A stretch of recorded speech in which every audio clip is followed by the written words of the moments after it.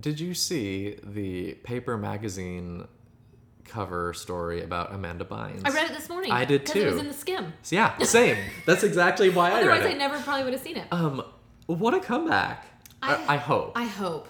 I really do. She really seems to be so cleaned up and adult about her life. She's like, I made some terrible, tragic mistakes, and I am deeply embarrassed by. Well, she and I are the same age. Right. And so it gives me hope, because I would think if you can't acknowledge that by the time you're 32, you might not acknowledge it. Yeah. Or it might be a while. And many celebrities do not. Correct. Poor Lindsay Lohan, still, I don't even know. Yeah. Hunter just loves her so much. And I'm like, and I don't get it. We can't. I don't get it. But I really hope, I want the best for her. I do too. Go ahead. Do you think the best for her is acting? No. I think the best for her is probably fashion. That's what I think. But she said she wants to focus on acting. She wants to, she knows that long term she wants to get into fashion. Did you see the pictures? I thought the pictures were great. And that shirt she designed. I was going to say, the top she was wearing that she designed looked so good. And she looks so great. She does. And healthy. I felt warm. Yes. Reading the whole article. I read it and thought, okay, because you actually acknowledged that you behaved poorly. You're embarrassed by it. She's 4 years sober. Yes.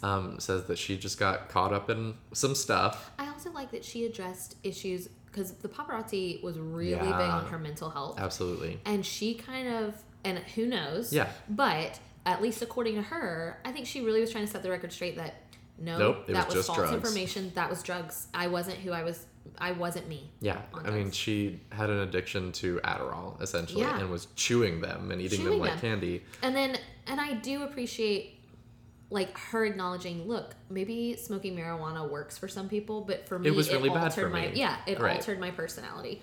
And I was like, oh, finally, somebody being honest and refreshing. Yeah, absolutely. And I also liked her opening up about watching She's the Man for the first time. And how seeing herself as a boy in that movie really broke something inside of her. I thought that was fascinating. That put her into a deep depression for, she said 4 to 6 months. Yeah. That she, couldn't figure out, what was wrong. Which makes me sad, too, because I Absolutely. liked that movie.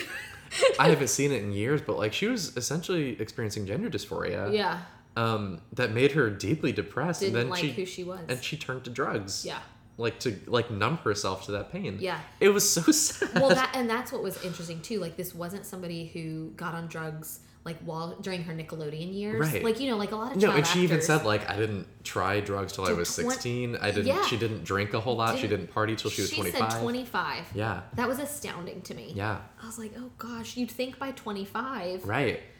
I don't know, but I think she was really confused based on a couple of movie roles. She mentioned She's the Man, and she mentioned one other one. Easy A. Yeah, where she did not like how she looked. Right. She went to the screening, yes. and she said she was high at the screening and just couldn't get past how bad her own performance was, yes. and quit acting. Yeah. It was so sad. It was. But I really loved reading this piece. It made me feel so good and hopeful about something. I'm rooting for Amanda. Me too. Amanda, please.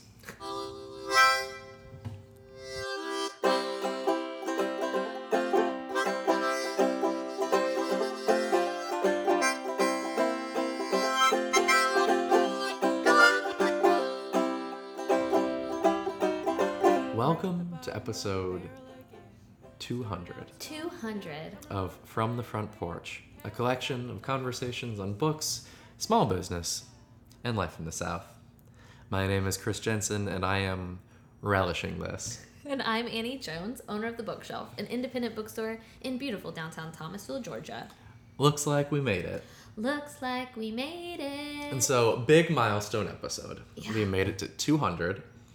Another big milestone, we reached our 200th Patreon supporter this week. Yay! And so... How full circle is that? So full circle. 200. 200 people care. 200 people care.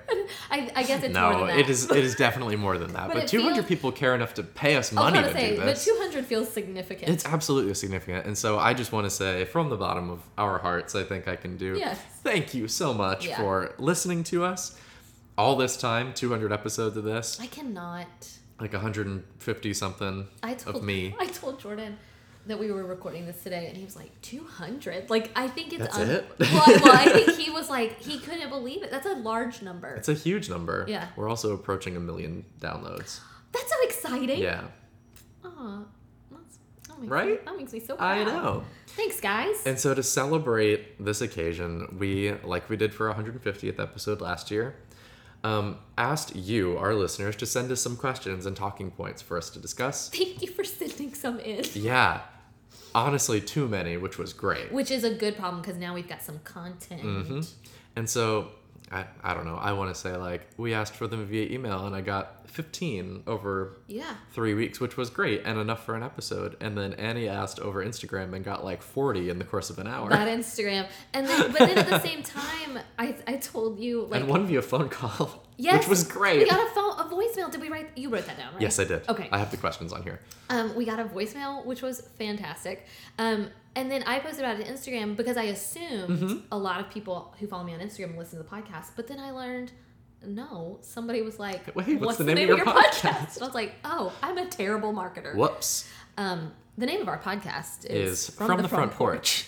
Subtitle, a collection of conversations. Book, small business, life in the South. And that's us. And so this is going to be probably a plus size episode. Yeah. I have not actually looked yet because we're still recording and we're 6.5 minutes in. But we got a lot of questions to get through. Yeah. I organized these. So responsible. Into different categories. Okay. That I thought might be useful. So we can do these really in any order. Okay. But they are book related, podcast related, store related, and life related. And so where do you want to start? Let's start with podcast related. Okay. I did not include any names of these. So these are just questions from listeners. I know some people like to include names and stuff, but it was a lot of names. It was a lot of names. And I think you did do a good job of trying to combine certain ones. We got several of the questions that were very similar. Yes. And so I just kind of combined those and that's what we got. All right. And so this is, I'll paraphrase this one. It's kind of a long one. A listener is a student studying geology. Okay. Who is interested in starting a podcast. Okay. About their field. That's fun. Yeah. And so they've asked us to talk about kind of how we got started doing this podcast, how much work it is per week. Okay. If we enjoy what we do, any advice to up and coming podcasters. Okay. I'll talk about it at first because you kind of are the guru now, so I'm just going to talk about how we got started. For sure. Which is on our website. Yes. So I actually, Katie Chastain, who used to own the bookshelf, approached me about starting the podcast. So I went and did what I always do, which is I Googled it. Uh-huh. And I found a really great resource from Elise Blaha-Kripe. She's like a crafting blogger, podcaster, Instagrammer. She does her own planner that has become really popular called the Get to Work book, I think. But she had on her blog a guide to starting a podcast. Mm-hmm. And I listened to a couple episodes of hers, and I thought they were pretty decent quality because I knew we weren't looking for NPR style quality. Right. I just needed to know how to do one. So I believe she still has that resource on her blog. Also, JC Verdicchio, Jacey and then Verdicchio. We'll get a link in the show notes. She wrote a resource, like kind of a PDF workbook on how to start a podcast. And also, since podcasting has blown up post-Serial, yeah, there are so many guides out there. And I guess what I'm saying is those guides, I think you might think, surely there is more to it than this. There's not. There's not. Podcasting, don't get confused, is very easy. Yes, and very different. We're not talking This American Lifestyle. No, that's very different. Yeah. The kind of podcasting that we do, that the McElroy brothers do, that any number of free podcasts do is just talk into a microphone. Yeah. It doesn't take a ton of setup. And it took us, the microphone we're using now is what? It's what is it called? Oh, what it is? It's a Yeti. It's a Yeti Blue. Yeah, but we didn't start that way. So, I guess my point is you don't have to start, you know that phrase that's all over the internet, don't compare your beginning to someone else's middle. Blue Yeti. Yeah. Yeah, don't, just do it. I think that's maybe that's my new advice as a business owner. Just do it. Just do it. Try it. You'll get better at it. Yes. And don't judge. Don't try to do someone else's best. Yes. Right? Because you will fail and then you'll feel bad. Yeah. So do what you can. Yeah.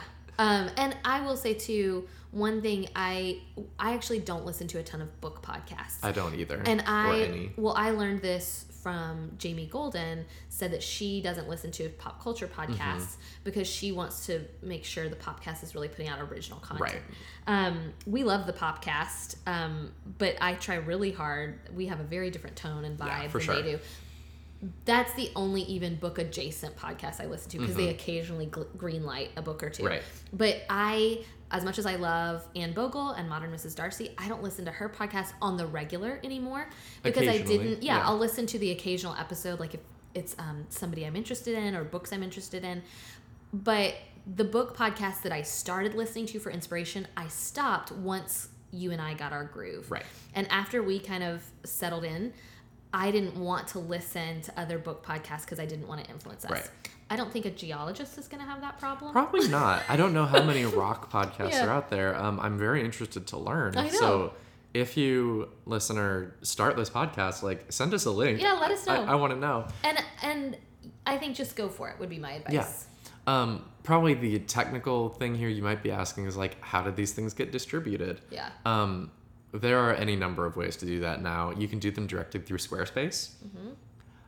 You can do them directly through Patreon. You can do them directly through a service that we use called Libsyn, which is Liberated Syndication or something like that. Right. So Libsyn. I know a lot of professional podcasters distribute their stuff through Libsyn. Yeah. It is a monthly fee, but then they get you on iTunes, they get you on Stitcher, all that stuff. Libsyn was what Elise Kripe recommended, and I didn't even shop around. I just was like, okay, that makes sense. They also give you great stats of how many downloads you got per episode, per week. You can change that to look at whatever range you want to look at. So I do find the Libsyn tools very useful when I'm trying to figure out, like, what's working, what's not working, what should we do more of. Yeah. I would also say that we worked with a small, cheap mic for a long time. Yeah. And I noticed a very big difference when we switched to a mic that really wasn't all that expensive. Yeah. This mic that we got was like $120 or something like that on sale. So invest a little bit. Yeah. I think I'm kind of like that, except you want to make sure you're going to do it. Yeah, for sure. So I wish we had invested earlier than we did, but I'm glad I didn't start with this mic, because what if it didn't work out? Yeah, what if this is something I didn't want to do? Absolutely. And be willing to change and grow, because what we do now is not what the original mission of From the Front Porch was. No. At all. No. And so we do something a little different. We have changed as our audience has grown, and I think that's a good thing. Yeah. All right. Next question was, do you really record from the front porch? No.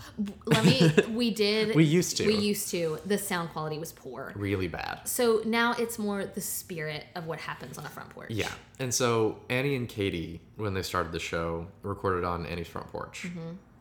Mm-hmm. When I started on the show permanently, we recorded in Annie's living room, which you could still hear kind of the street noise a little bit. So that was okay. As that scheduling got a little more hectic, we started recording in Annie's old office at the bookshelf downstairs next to the bathroom. That was terrible. Those were the halcyon years, really. All the doors slamming and the pipes flushing. And even when we would block the entrance to the bathroom so that customers couldn't get in. No, they would just push the cart out of the way and go in anyway. It was just terrible. Disregard the sign. It was not fun. So now we record in what I call the podcast office, which is really a storage closet. It's a giant storage closet. A big storage closet upstairs at the bookshelf. We can still hear street noise. Exactly. And so that's what I like about it, that you can hear street noise, you can hear cars go by, you can hear the train, the Salvation Army bell. And so it does give you kind of the feel that we're looking for, but not. And I think early, like, Katie's brother was occasionally helping us with sound, and we would record some porch noises separately and pipe them in. First of all, that was a lot of work and felt inauthentic to me. Yep. But truly, From the Front Porch, yes, originally came from, we'll record on my front porch. But it really does stem from this idea of the front porch as a gathering place. When I moved to Thomasville and we bought our very first home, that was the only thing I cared about. Did we have a front porch? Because I grew up with one. It's this, and I think it is predominantly Southern, but I think other places experience it too. It's just this idea that you sit and visit. Yeah. Like, and that's what Chris and I are doing. Definitely. Like, we're sitting and chatting with each other. There's really no agenda. This thing that in our listener survey months ago that people really seemed to note was just our chemistry, our banter, the fact that we just chat, and that people feel when they listen to us that they're just hanging out with their friends. Right. Like, thank you. Yes, that's exactly what we're going the for. Goal. Yeah. That is exactly the goal and the purpose of our show. So I'm glad that's working. Yes. Even if it's not on the literal front porch. Yeah, it's a metaphorical front porch. Do you record together or via Skype? Skype. I don't know why I said that so weird. Skype. We record together. We are sitting next to each other currently. I don't know if... I mean, I'll be curious if we ever do have to, like, do long distance. I don't know if you and I are made for long distance. I don't think so. We recorded one episode. Yes. I don't remember why. You were at a conference or something? No, I was at my house. We just couldn't make it work. I guess. I think we needed it that day, probably. So it was like a Wednesday. Okay. And the show was going to come out, and I didn't have time to drive up. Maybe I had to teach in the afternoon, so we recorded one in the morning. I don't remember.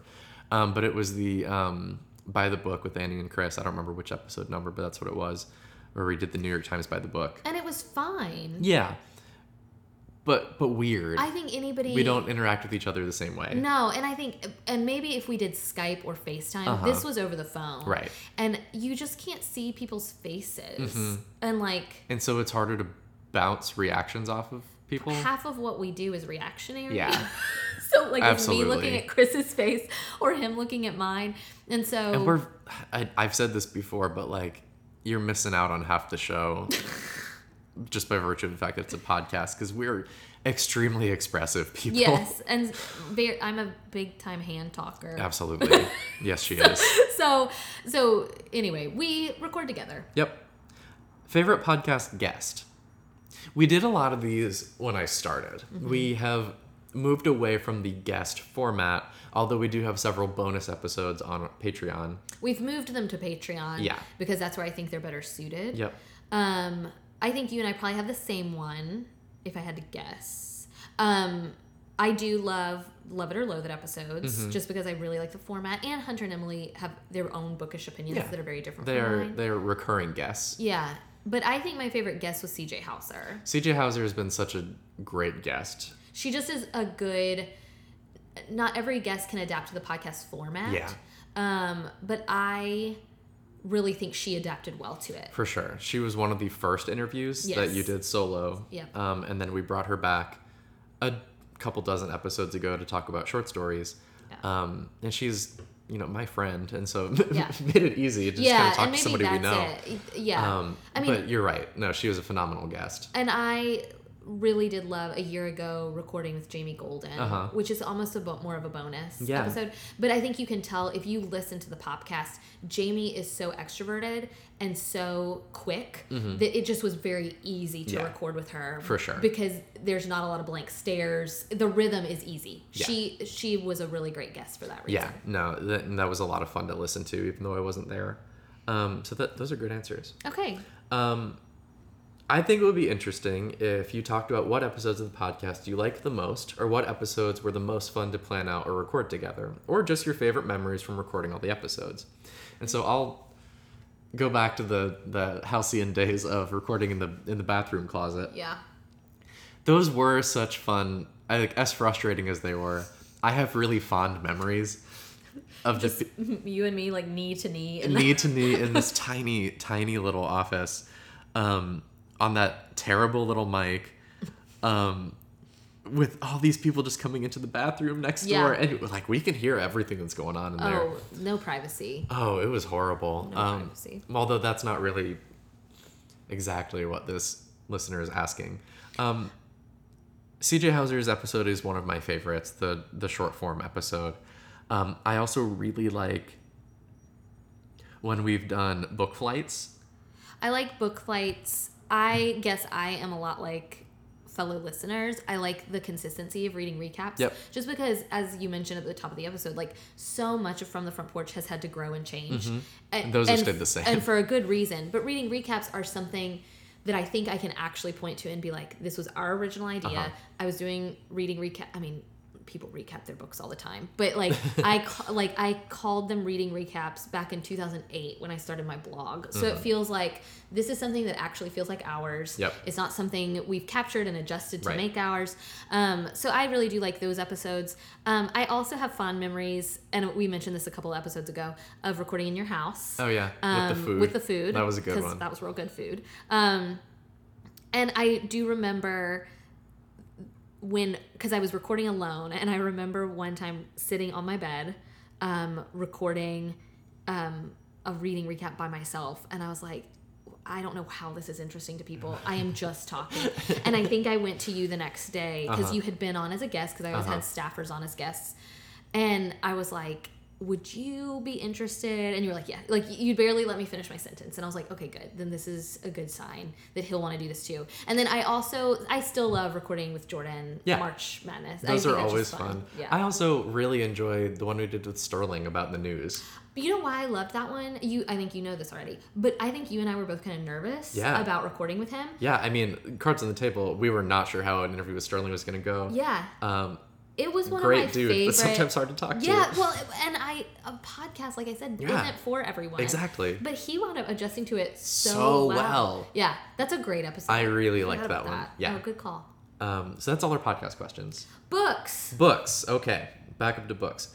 One of my favorite questions, which is one we got very early in the question asking process, was a request for us to kind of revise the Great American Read. Okay. We did that episode a few weeks ago, talking about the top 5 and our reactions to that. We got a lot of feedback on that. We got a lot of feedback, mostly about Outlander. Ooh, you Outlander fans. I'll speak for Annie here. Annie's probably never gonna read Outlander. It's not her thing, and like it's fine. It's good that you like it. Yeah. You don't like Annie's probably not ever gonna read it. I can't decide if I might try the first one, but I will say a lot of the feedback I got really confirmed why I haven't read those. Like, exactly. Yeah, there's just some content in there that I'm probably gonna feel kind of ambivalent about, and like the time changing thing, like meh. So I might try it, but don't worry, Outlander fans. Like you can still have your fandom. I affirm you. I am glad Yes. that you like this book. Yes. Annie is probably never gonna read it. But this listener asked us to kind of come up with a list of 10 or so books, contemporary books. So I made this like post 1988 roughly, although we didn't really stick to that. Okay. That were not on this list of the Great American Read. Okay. And so we can alternate, or we can just go Let's 10 for alternate. 10. Okay. So the first one I thought of was Never Let Me Go by Kazuo Ishiguro. We don't have a ton of time to talk about these, but there was a great movie adaptation with Andrew Garfield and Carey Mulligan and Keira Knightley a few years ago. But it's about how clones are people too. Okay. Mine is different. From the Mixed Up Files of Mrs. Baisley, Frank Weiler. We talked about it last week. Talked about it last week. It's a children's chapter book, but I think if we're not going to have Little Women, Anne of Green Gables, like those were already mentioned on the Great American Read. So I think this is one of those books that I think if you find someone else who has read this, you find an immediate kindred spirit. Yeah. I liked The Road by Cormac McCarthy. And was kind of shocked that wasn't on the list. That right? wasn't on the list. It's a very popular book for good reason. It's very well written, lyrical and beautiful, although the content is sometimes very, very horrifying. Highly recommend. I decided on Life of Pi. I love Life of Pi. I had it on my list too. I love it too, and I am shocked that it wasn't included. Me too. I'm shocked because it's one of those books that you can read as a young adult, and then you can also read it as an adult and get something maybe entirely different from it. I think I read it when I was like 21. Yeah. And it was very informative and very encouraging to me at that stage in my life. I remember really loving it. Yeah. And I haven't read it since, but it's one of those books that stuck with me for a while. Cloud Atlas by David Mitchell. Oh, yeah. Movie, not very good, but the book, as complicated formally as it is so good and beautiful. Cannot recommend enough. I'm going to go with A Little Life, which is a book that wrecked me, but in the best possible way, and it was a book I needed to read. We read partly, I think, to inform ourselves on people who are different from us, and who are experiencing life differently than we are. And so I really loved A Little Life, and don't let the page count fool you. Yeah, Don't let that deter you. It's big, but you can do it. Yeah. I like to visit from the Goon Squad by Jennifer Egan. We've talked about this. One day we're going to record an episode where we make each other read books. Someday. When we have time to read them. Yep. It's a Pulitzer Prize winner for a reason. Underground Railroad. Colson Whitehead. By Colson Whitehead is so good. And I think it's one of those books, I try not to speak in hyperbole, but like I do feel like every American should read this book. Yeah, for sure.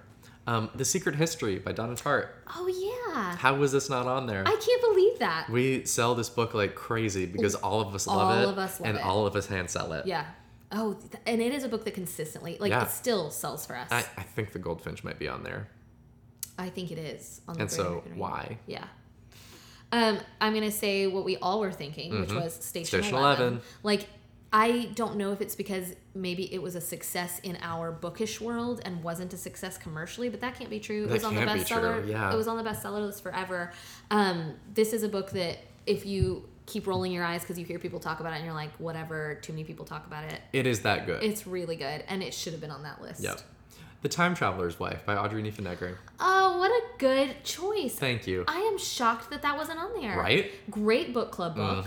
Really hits that target audience. And the last 100 pages will wreck you. Oh, they're so You will not stop good. crying for 100 pages. That's true. It's in the best way. Yeah, you'll feel really I good. love that book. I really want to reread it.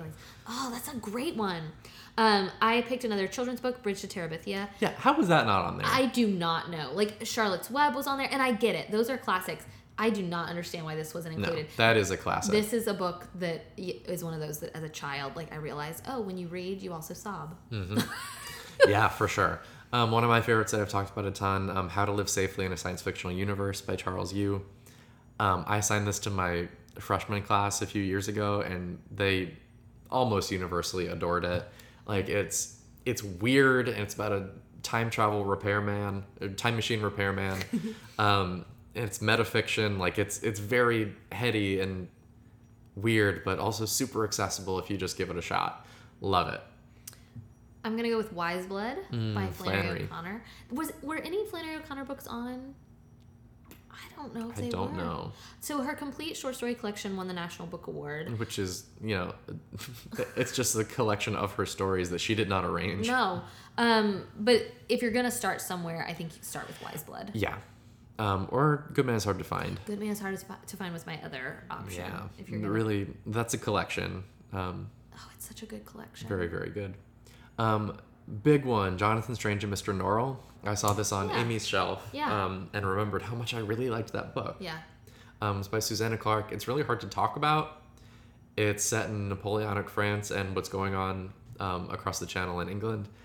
So it's kind of historical fiction, but like with magic. Okay. That's the best way I can talk about it. That's good. Like, the fairy world is kind of impinging on the real world, but like the kind of dark Celtic fairy world, not the Tinkerbell world. Okay. I love LMNOP, which is, on a podcast, difficult to explain. Ella, like the name. Minnow, like the fish. And P, like the food. The reason I think this should have been on the Great American Read List is because I read this with my book club, and it's about a community on the coast who starts losing the ability to use the letters of the alphabet. So one by one, the letters are disappearing. So there's just so much to think about. And the book, the author drops the letters as they're not as the letters disappear. Oh my gosh. And you would think that's too heady for me, like that's confusing. It wasn't. It was a really well told story, but then so much fodder there for a book club discussion or even an academic discussion. Right. So anyway, super accessible but really deep. And then the last one I picked because we both had Life of Pi, so I've got a list of 9, which is totally fine. And it's also not in every other book that I listed is, I think, from 2000 forward, except for maybe Secret History.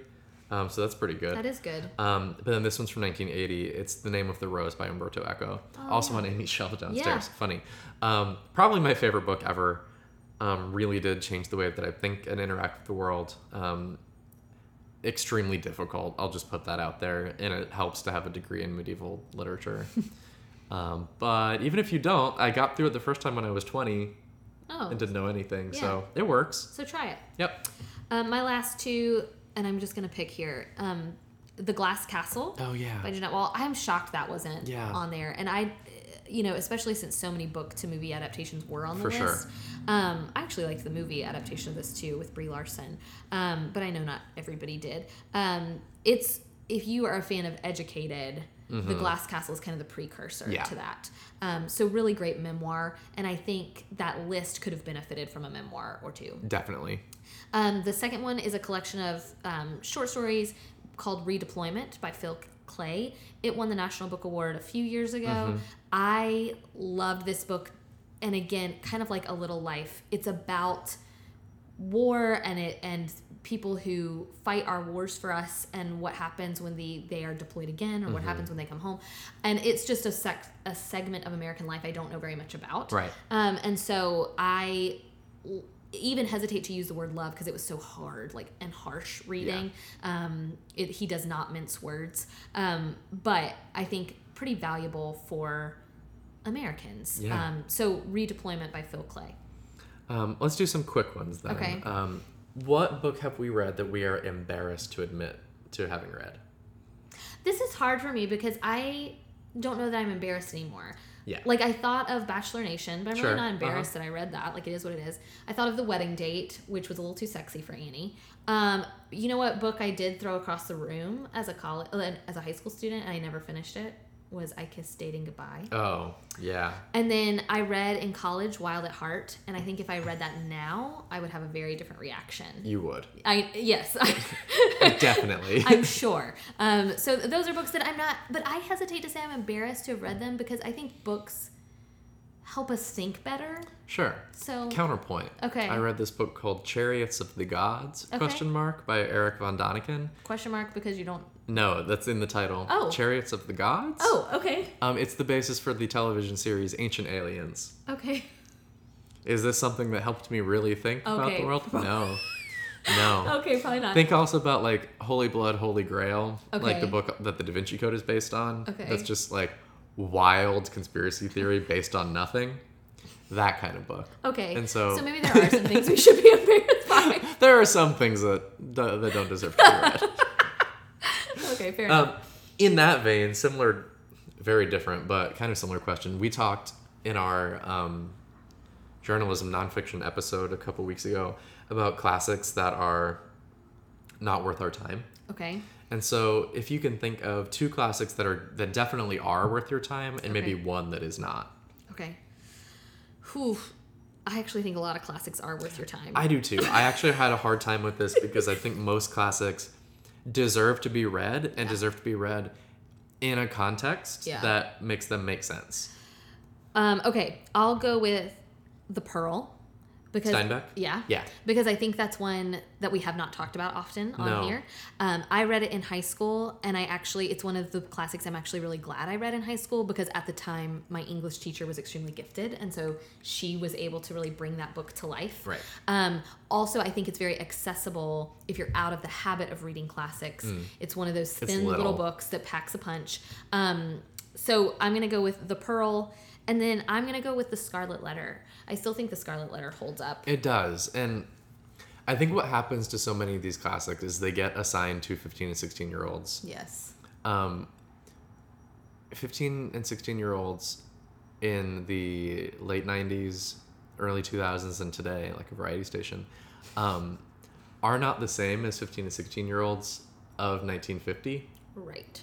Our education system is completely different. Our culture is completely different. And people aren't really grown up mentally until they're 25 now.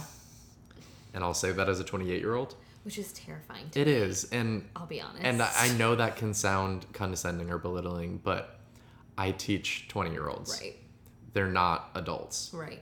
By and large. Obviously, some of them are, but they're not. And most of them don't have the emotional or cultural capacity or understanding to appreciate some of these things. Jordan's reading a book right now I would love your opinion on, but it's called The Coddling of the American Mind. I've heard of it. Yeah. I don't know anything about it. He would be curious, I think, for your perspective because you're a professor. But... Yeah, but I don't know. I have conflicted feelings about this because I want adults to be treated like adults, but also some of them aren't ready for that. Well, and that's why The Scarlet Letter, I think, deserves to be read, especially in today's context. Yeah. And deserves to be talked about. And I think it's one that we kind of are like, oh, that's outdated. Yeah. But it's actually really not. it's boring. Like, Right. whatever. It's like, not, though. it's not. It's really not. Like, my point is, as a 17-year-old, I loved that book. Yeah. If a 17-year-old loves it, then Yeah. an adult can read it. I also really liked it in high school. And I'm not here to shame people into reading classics. If you don't No. want to read it, you don't have to read it. And I'm No. not going to be mad at you. No. And what I think doesn't matter. Although, I guess maybe it does. It matters a little. A little bit. But So if you're looking for classics. if you're looking, like, you can't go wrong with... A lot of them actually a lot really of do them. hold up. And so what's one that doesn't for you? Okay, and I'm sorry. Perhaps I will get clapback for this. I did not like The Alchemist. Oh. It's fine. And that's a new classic. That's from 1988. Yeah, it's fine. I Yeah. read it and thought, why is this a Sure. classic? And like I read it a few years ago. I enjoyed reading it. It Yeah. was cute. It's a parable. It's a fable. I But think like it if you're would gonna be- base your life philosophy on that, I think that's- I've got questions. I think that's my issue Yeah. is so many people I know didn't read it as, oh, that's cute. That's a really good story. Instead, they read it as like a life-changing Yeah. title, and I did not find it to be No, that. I definitely not. It actually did the opposite for me. Yeah. And I was like, oh, this is a cautionary tale of how not to live. Yeah. So for me, I will always go back to Brave New World, Mm-hmm. my favorite classic for sure. I also really like Frankenstein, and I'll talk about this one for a second because I read it in high school and hated it. Okay. Didn't get it, thought it was dumb, didn't understand why the monster wasn't fun and scary. But then I read it in college in a context that gave me the background for it. I had read Paradise Lost, and so I could appreciate everything that Mary Shelley is doing with Frankenstein, which is essentially Paradise Lost fan fiction in a lot of interesting ways. And so I highly recommend books that talk about other books. Frankenstein is one of those. Brave New World is one of those. They are built on understanding other classics. Not so much 1984. Okay. Don't think it holds up. Don't think it's that good. I hate how people use like, ooh, 1984 to talk about any kind of like apocalyptic Yeah. thing, but they're not using it correctly most of the time. They're like, ooh, Big Brother's watching. No, the government's not watching. We are all watching each other. That's Brave New World. Okay. Interesting. Not 1984. I don't think it's that good. I think it's super overrated. Let's move on from those. As booksellers, do we have a favorite publication that we use to consult for recommendations? I think Indie Next is fantastic. I agree. Because it is other independent booksellers across the country. Mm-hmm. And independent booksellers, this is what's really important about independent bookstores. They're located in all different places, and so you get to see what people all over the country are reading. Yeah. What people are reading in Thomasville is not always what is selling best in Yeah, Chicago. absolutely. And so that's why I like Indie They're all Next. community-based. Yes. I also really like Bookpage. Bookpage is great. And most of your libraries and or indie bookstores, at least we give Bookpage away. Yeah. And no, they're free. We send Indie Next and Bookpage to all of our Treat Show Shelf subscribers. Yes. I think Bookpage is great because it's reviews and Mm-hmm. really well done reviews, and also author interviews, which Yeah. sometimes I find really valuable. Yeah, sometimes they're really good. Yeah. One more from this, I think. What are our favorite cookbooks? My favorite one is the Can't Cookbook by Jessica Seinfeld. Yeah. It should be your go-to wedding gift for new cooks or people who are living together for the first time. I think Can't Cookbook. You know what? Maybe in the world we're living in, it would actually be a great graduation gift. Yeah. Graduation wedding gift. I think it holds up. I also love any of Jamie Oliver's cookbooks. Yeah. I stand by The Joy of Cooking. Okay. The like big doorstop. It's not a great book of skills, I don't think. It doesn't teach you how to do a whole lot. It tries to, but I don't think it's very good at it. Yeah. But it has a lot of really good standard recipes. Yeah. That are just like things you should know how to make. Right. That are very basic. In terms of newer ones, I really like Anthony Bourdain's last one, Appetites. Okay. It's the opposite of The Joy of Cooking. It's all weird stuff that you wouldn't probably think to make. Okay. That are all delicious. You definitely have to go to some specialty grocery stores to make most of those dishes, but that's fun sometimes. Yeah, if that's your thing, that's Yeah. totally fun. Okay. Bookstore or personal? Bookstore, I will end on personal because personal sounds fun. That sounds good to me. So what's it like, Annie, to be a woman who owns a business in the South? I would love to talk to people individually about this one-on-one, but what I will say on the podcast is that actually in Thomasville, many of our local businesses are women-owned, which I find fascinating, particularly on our like main street. So it's not like I'm doing this thing alone. Right. There are several other women-owned businesses in our area. But admittedly, I mean, I've said before, one time working in the store, a gentleman came in and asked for the owner, and I introduced myself, and he said, "No, they're letting 8-year-old girls run stores now." Yeah. So you get a little bit of that. And I think I look young. And so I don't think it's just that I'm a woman. I think it's that I look younger than I am. And that you're small. And I'm small. I wish and hope that I come across bigger than I am, but I'm just a tiny person. And so I think that plays a big part. So it is not without its challenges. But also I find it to be really empowering too, that I get to cultivate the kind of culture I want to create at the bookstore. And hopefully that's never a selfish culture. But what I mean is, hopefully the employees I have and the culture and the spirit I have in the bookshelf maybe are creating a new kind of Southern culture, if that makes sense. Yeah, absolutely. To change what that answer might be for someone in the future. Yeah. Yeah. So what inspires you in your day-to-day work at the store? Again, I don't want to, I felt like on the last episode, I didn't want to get too religious, but for me, my faith, and I firmly believe my responsibility is even bigger than just selling books. And then my employees, like I think I never realized that owning a bookstore would also mean cultivating a spirit of camaraderie. And, I think I thought that, it's just selling books, which is great. I love selling books, but it's so much more than that. And so for me, my fellow employees and then obviously the books that I read and love all inspire me to hopefully do this whole thing justice. Absolutely. We talk a lot about some of the busy work that's entailed Yes. in owning the bookshelf. Can any of that be outsourced? Yes, it absolutely can.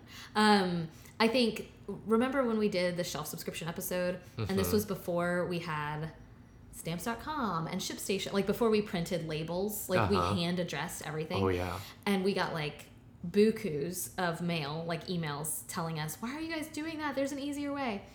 Here's the thing about running a small business. Often there is an easier way, and whether that's through outsourcing or through paying for some other service.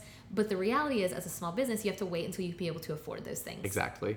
So the short answer is yes. Bookkeeping, maybe even some of the quote-unquote human resources stuff could be outsourced to someone, but all of that comes with a cost. Yep. And so some of the accounting I have already outsourced, but much of the bookkeeping I am doing myself at first so that I can get a grasp of what kind of business I'm running, with the goal being in 2019 to get a bookkeeper to help me out. But again, you have to make sure you can afford that kind of stuff. Absolutely. So everything comes with a cost. What age group do you primarily see in the store? I'll be interested to see what you think of Yeah. this. I think Thomasville is primarily baby boomer. Yeah, for sure. And then on Saturdays, a wide range of young families, college students. Young 20s and young 30s. Yeah. On Saturdays.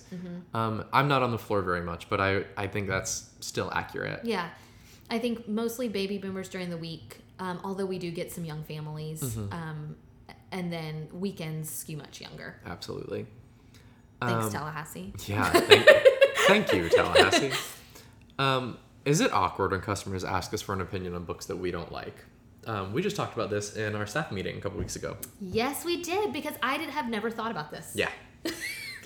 Like I feel like I am honest to a fault. It's why sometimes I have to be careful on the podcast. Like even answering some of these questions. I'm like, ooh. Yeah, like because I'm so on it. Like right. I didn't even realize, like I posted something on Instagram or something and somebody was like a fellow business owner was like, do you really think you should have said that? I was like, why not? Like it doesn't occur to me to filter myself. So if a customer comes in and asks, this happened the other day, I'm sorry to say I don't remember the book. But they asked specifically about the book, and I was like, you shouldn't buy that. Like, I think and partly it was because I knew the customer. And so I was able to sell them something else. So the short answer is, I do not find it awkward, because I think that's why people come to an independent bookstore. Absolutely. They want to hear your honest opinion. Yeah. I've never felt awkward about it. Generally, I can say something along the lines of like, personally, like, this isn't for me. Yes. However, other people have read this and they enjoy it for these reasons. That's right. And so that's kind of a good sales deflection technique. Yeah. And we use that a lot because books are so personal. Yeah. And so a book I hate, somebody else might really love. Yeah. And I don't want to deter somebody from buying a book they might love, but I also want to give honest feedback. Absolutely. Are there any other bookstores in Thomasville?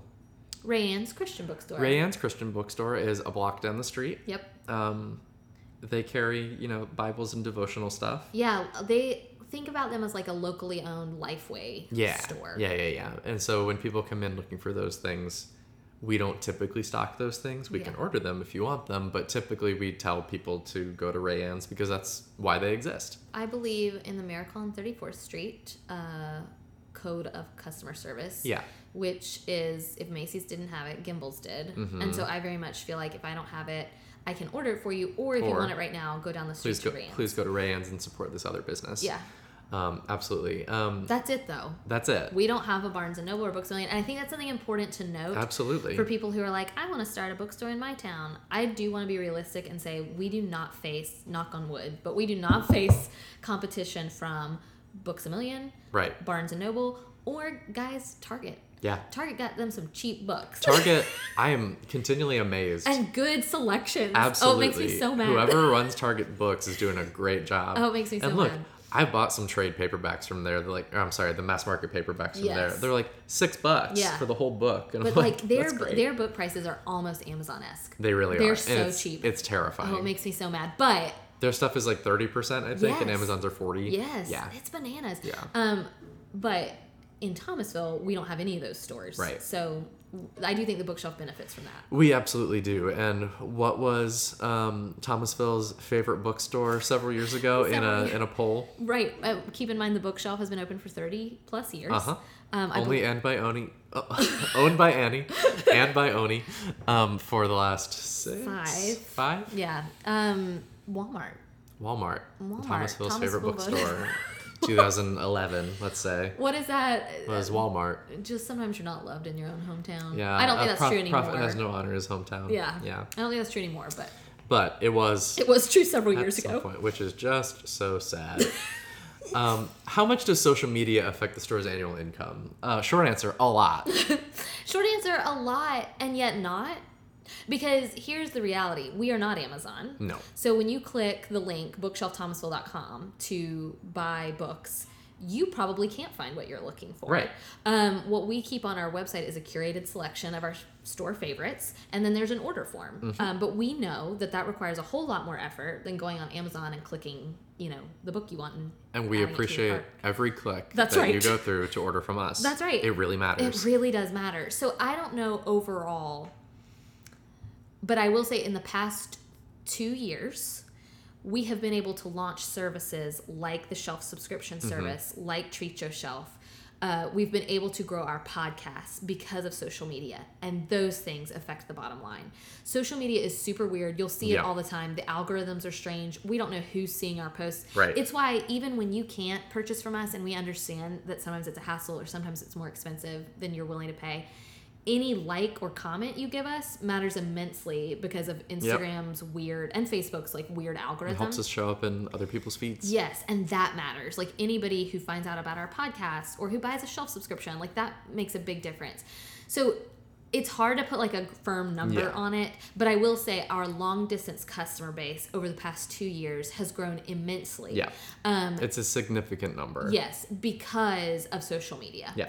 And because of the podcast. So again, I can't give you a firm number, but I will say 5 years ago when I took over the bookstore, this bookstore did not have an Instagram account. Yeah. So please, so imagine then the growth. I think the growth is natural. Yeah. But then the past 2 years, we've really grown significantly. partly for our bottom line for sure, and then partly just marketing, Yeah. which ultimately helps the bottom line. No, our brand has Yes. meteoric rise. Yeah. I don't know. Although I don't know where. Yeah, Like, that's the other it's thing. weird. Like, it's like I can't quite figure out, because one of my goals for the bookshelf, this was probably when I very first took over, or maybe 2 years ago, I just wanted us to be recognized regionally. Yeah. So, like, I mean, this is dreaming big, but like Parnassus or something like that. I don't think we're there yet. But I can't tell how recognizable we are in our region. Because so many of the comments on our Instagram are like, I want to go here. Yeah. Like, oh, I can't wait to take this trip. But I don't think they're Southerners. Right. I mean, I don't know. I feel, and we should know, I guess, from the survey we did earlier this year. But that data was hard to quantify. yeah, It was it's a lot. hard. So anyway, that was a long-winded answer, but What other subscription services are you thinking about offering? none right now. 0. Let me tell you why. Ron Swanson said it best. Never half A many things when you should just be whole A-ing one thing. We need to whole A one thing. Yeah. So I want our shelf subscription service and our Treat Your Shelf service to be the best possible things. Yep. I know we're not going to be in competition with Book of the Month Club because it's cheaper books and it's a great service. And we're not trying to compete with them. Yeah, it's a different thing. I can't, but I will say that when I listened, I attended like this webinar about other independent bookstores, subscription programs. Most of the panelists said they could not maintain their subscription service because it's a lot of work. It is a lot of work. And that was a wake-up call to me that we really needed to fine-tune our system because I want shelf subscriptions to be around for the long haul. Yep. So the 2 subscriptions we have, which have multiple things underneath them. Yeah. Shelf subscriptions includes children's and adults. And several children varieties. Yes. Treat Your Shelf. Those are kind of our 2 babies, and we want to raise those babies well. Yep. We want to #raise them right. That's right. Question for Annie. How much time in a typical day do you spend at the store? Are you in an office or on the floor? That rhymes. It does rhyme. Thank you, Dr. Seuss. Everybody walked the dinosaur. That's a hard question. I think I spend more time on the floor than a lot of other owners. And I don't say that as a point of pride. I just say it as I started as a bookseller, so it's almost like I've had a hard time adjusting to not being on the floor. I bet I spend half a day on the floor and half a day in my office. And that's 5 days a week? 5. Saturdays I spend all on the floor. Mm-hmm. And then Tuesday through Friday you're upstairs a little. Yeah. And then Mondays I'm working from home, so I guess that counts as office hours. Monday. Kind of. Right? Yeah. Is that how that works? A little bit. Mondays I do try to take off, but occasionally that means, catching up on inordinate amounts of email. And running errands and doing stuff like that. And having, so Olivia, we hired her earlier this year. That has been a huge help because she was a manager who actually came with retail experience. Yeah. And that has made a huge difference in how I run the store. It's given me a lot more flexibility to be able to trust the manager to manage the floor, because for a while there it really did feel like I was acting owner, so I still co-owned with Katie, but I also really, even when we had a manager, was often acting manager. I often was still managing staff issues. And I have really tried hard this year to back away from that, and that was intentional. And to lean on Olivia, who does a great job. Yes, and that was intentional because this was the year we had to decide if we were going to buy. Right. And I knew things were going to need to change a little bit if we bought. So for sure. Yeah. I think one more here, and it's kind of stuff that you've a little bit answered, but I think my community needs an independent bookstore, but I have no idea where to start. What information do I need before I can begin thinking about opening one? First, I will point you to the episode that we did called Owner of the Bookshelf. Yes. That is kind of Annie's journey toward purchasing the bookshelf. Yeah, so that you can understand, I did not start the bookshelf myself. Right. I feel like that's really, I want to be really clear about Exactly. that. I did not start this from scratch. But if you had a couple bullet point suggestions. You need to, in my opinion, and I didn't do any of this, by the way, but I would call up some other bookstore owners and see if you like what their day-to-day sounds like. Because again, it's not just selling books. Right. Although that is still one of my favorite parts of this job. And I still make sure to do that. Like I said, I think there are other owners who probably spend less time on the floor. Right. But I really like the floor, meaning I like to be on the floor selling books. So it's important to me to still be on the floor. But I would call up some other local bookstore owners. I would also probably reach out to the Chamber of Commerce in your community and really see if your community needs a bookstore. Or can sustain one. Or, yeah, that's the most important thing. Can they sustain it? Because financially, I need to be upfront with everyone listening. Bookstores don't make the profit you think they make. Or any. Because books don't have a big markup. Right. I don't want to get into details about that. Like, you can Google that. But I want you all to pause and think about this. Think about how much books cost. Right. And then let us assure you, books from production cost don't have a big markup. No. Books are expensive to make, which is why they are expensive to sell. Right. And that is why when you walk into the bookshelf, I think contrary to some other bookstores in larger cities or in college towns that are only books and some gift, we are primarily books, but I think we're 75-25 or 70-30. I would have said 60-40, but 70-30 is probably right. So 70% books, 30% gifts. And we work hard to make sure our gift product is worth it because that's where we make our profit. Right. So you need to talk to somebody, or my recommendation, I'm not going to tell you what to do. My recommendation would be to feel out your community. Is there a walkable space where your bookstore could be? Parnassus, for example, is in a strip mall, which is fine if you're in Nashville. Right. If the bookshelf, you can go there. Right. If the bookshelf were located in a strip mall in Thomasville, it would not sustain itself. No. It wouldn't. Part of the reason it is successful is because Thomasville is a quaint, small, adorable town. And has a vibrant little main street. You can park your car and walk all up and down the street, which means we get foot traffic, which is really important. Our regulars are super important, but foot traffic is also really important. So you need to figure out, can your town sustain one? And I think a Chamber of Commerce could help you with that. I even think you asking around, do you have a really great book club? Would your book club support your bookstore? Like, those are the kind of thing. Would your peers shop with you? Right. Those are some questions you need to ask. So I would talk or email or call up some other bookstore owners. They're all incredibly kind, generally speaking, and they will answer your questions, or at least try to. And then really feel out your community and figure out, can your town sustain one?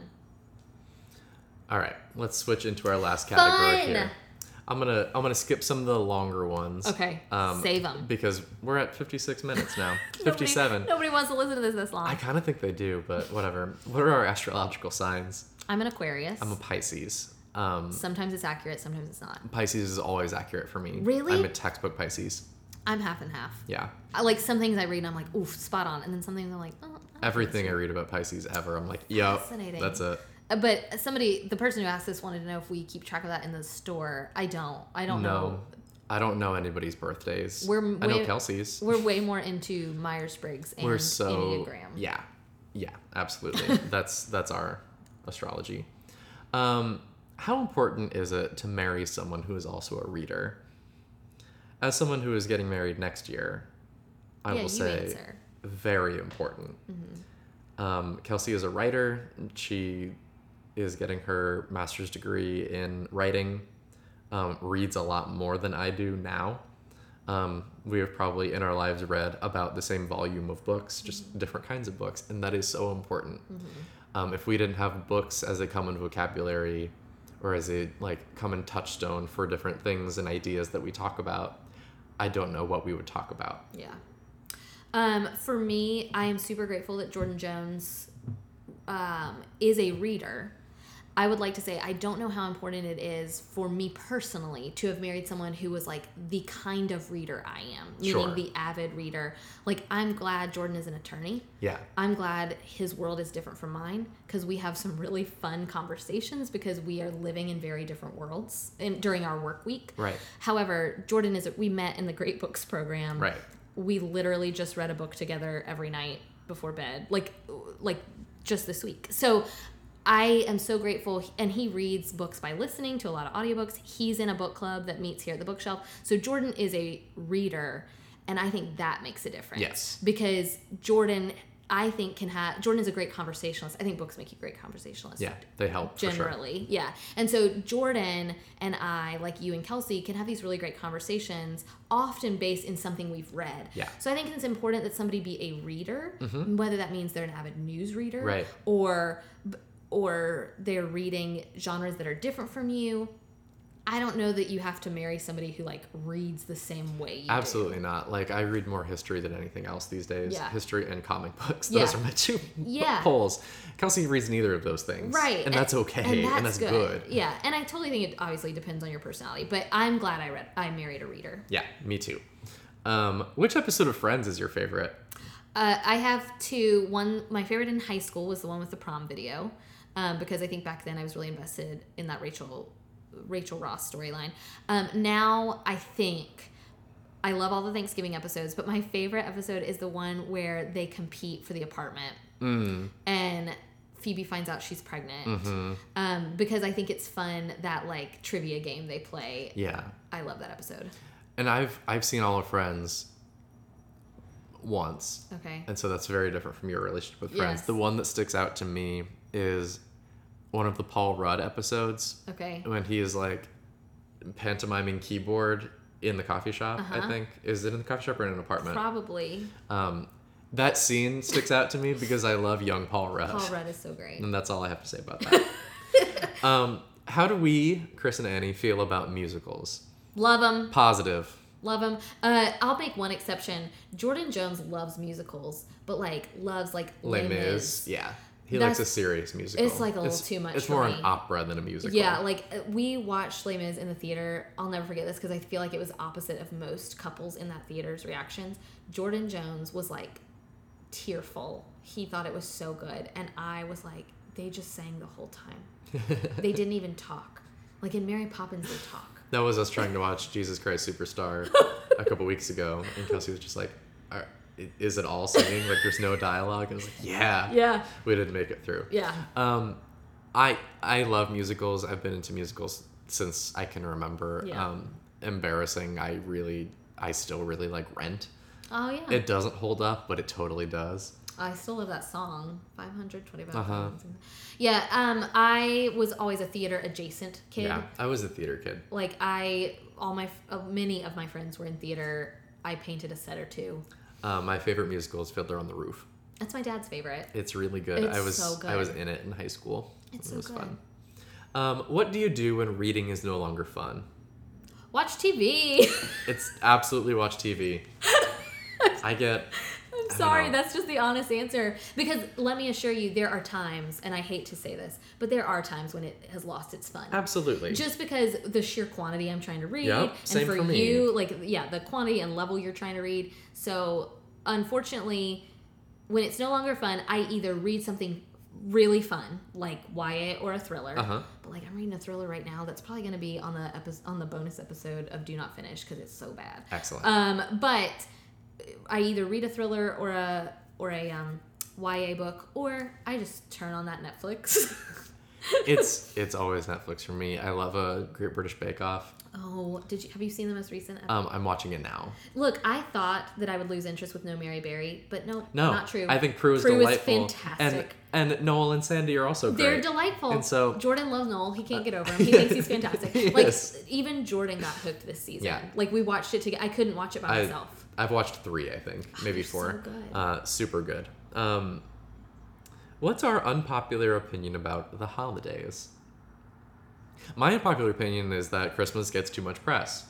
I think the entire month of October should be Halloween, the entire month of November should be Thanksgiving, and the entire month of December should be the other ones. I think I'm with you on that. And that's... It's hard in retail, but in my personal life, that's what we try to do. It's we should have more Thanksgiving, if anything. Yeah. My unpopular opinion, and I'm sorry, we don't need to debate it. I understand it's problematic. I still like Baby It's Cold Outside. Yeah. I'm sorry. And the non-problematic version of that is Let It Snow. Which I also like. Yeah, me too.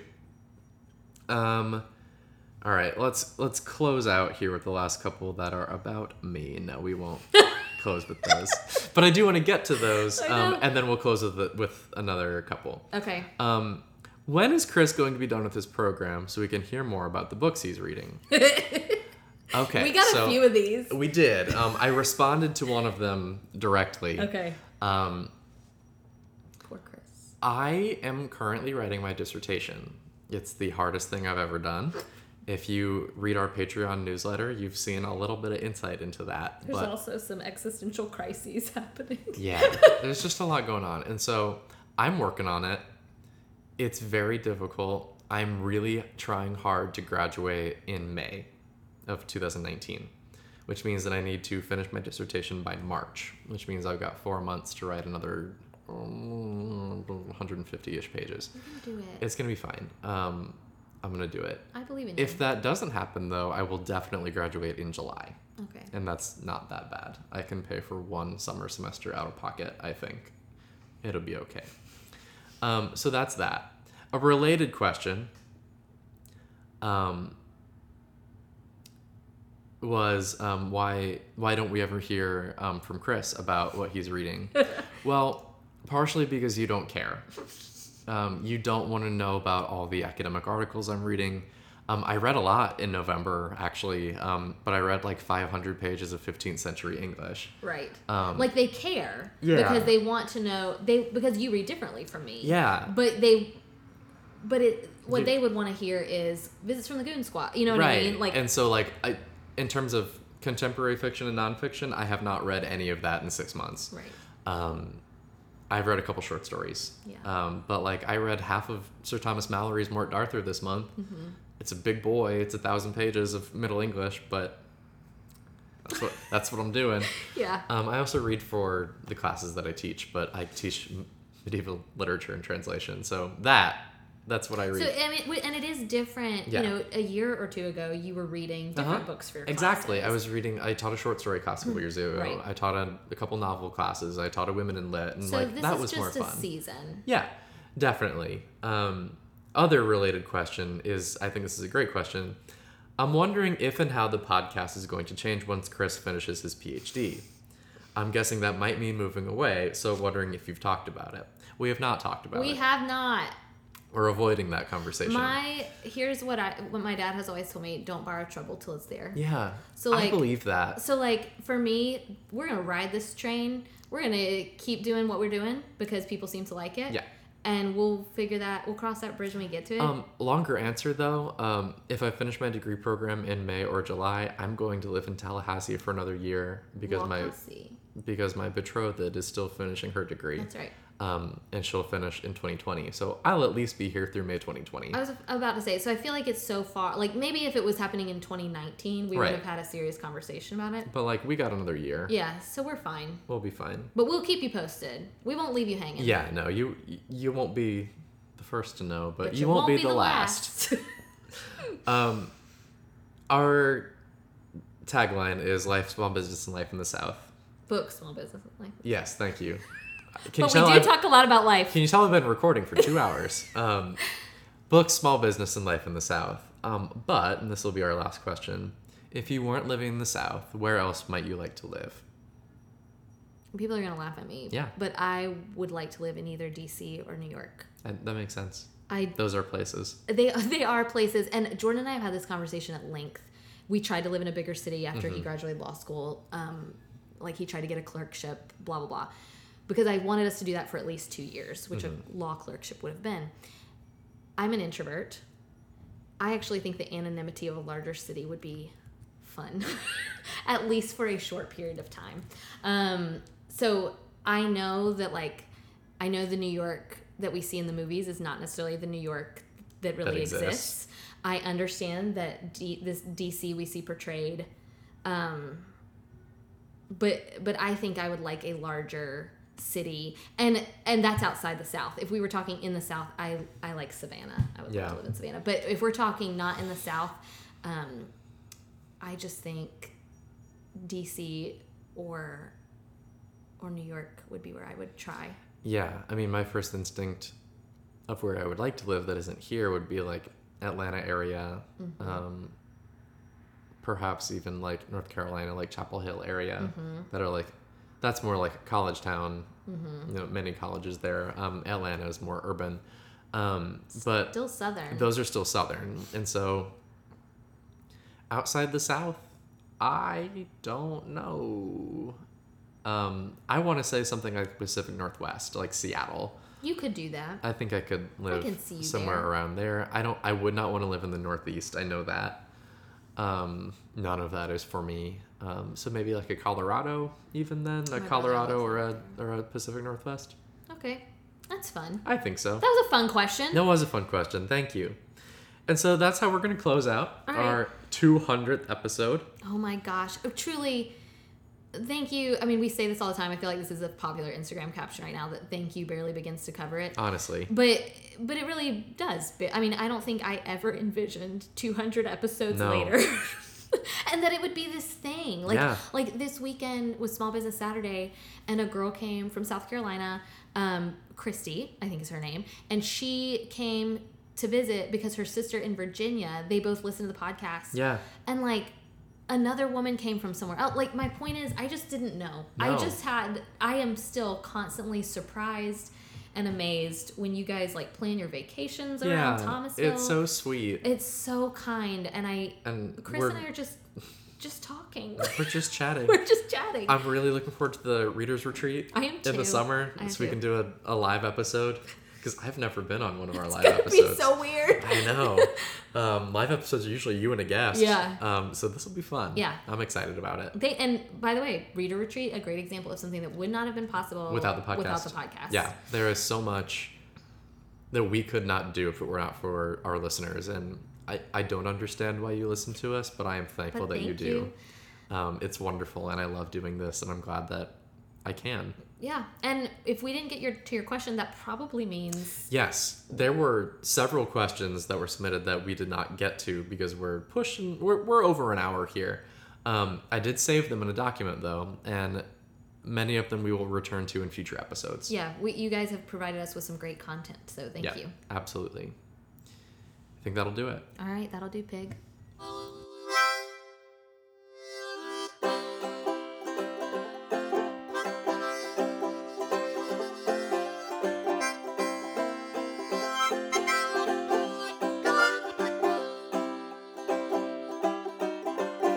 The bottom of the barrel again.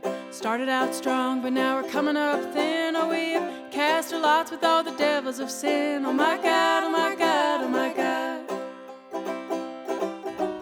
From the Front Porch is a production of The Bookshelf, an independent bookstore in Thomasville, Georgia. It's produced by me, Annie Jones, and Chris Jensen, and edited by Chris Jensen. If you're interested in purchasing any of the books we've talked about on today's episode or previous episodes, you can do so at bookshelfthomasville.com/shop. Thank you, as always, to Forlorn Strangers for the use of our theme music. It's called Bottom of the Barrel from their album Forlorn Strangers. Learn more at forlornstrangers.com. If you'd like to support From the Front Porch on Patreon and gain access to exclusive bonus content like What Annie Didn't Finish or Unpopular Opinions, you can check us out on patreon.com/fromthefrontporch. You can also check out our website at fromthefrontporchpodcast.com for web-only content, a full back catalog of our show with detailed show notes and links to further reading. This week in the bookshelf, a funny thing happened. So many things happened because it was Black Friday and Small Business Saturday. Right. Just a lot happens. I don't really want to tell the poop story, but instead I will say that a woman came to the register and she said, you know, you're really missing out on some business by not carrying bookmarks. And I was like, oh, but we do have bookmarks, like lots of bookmarks. And there was just some confusion, but I was able to walk her around the store and show her bookmarks, which just is a lesson to everyone that it's a lesson to staff to be clear when they're explaining things. But it's also a lesson, please ask. Yep. When you're in a store, especially a small business, please ask. There's no shame in asking. No, we would love for you to ask, and hopefully we'll be able to give you the correct answer. Yeah. That's on us. That is the key. Anyway, thank you so much for listening to 200 episodes of us chatting. We will see you next week for one more. Bye.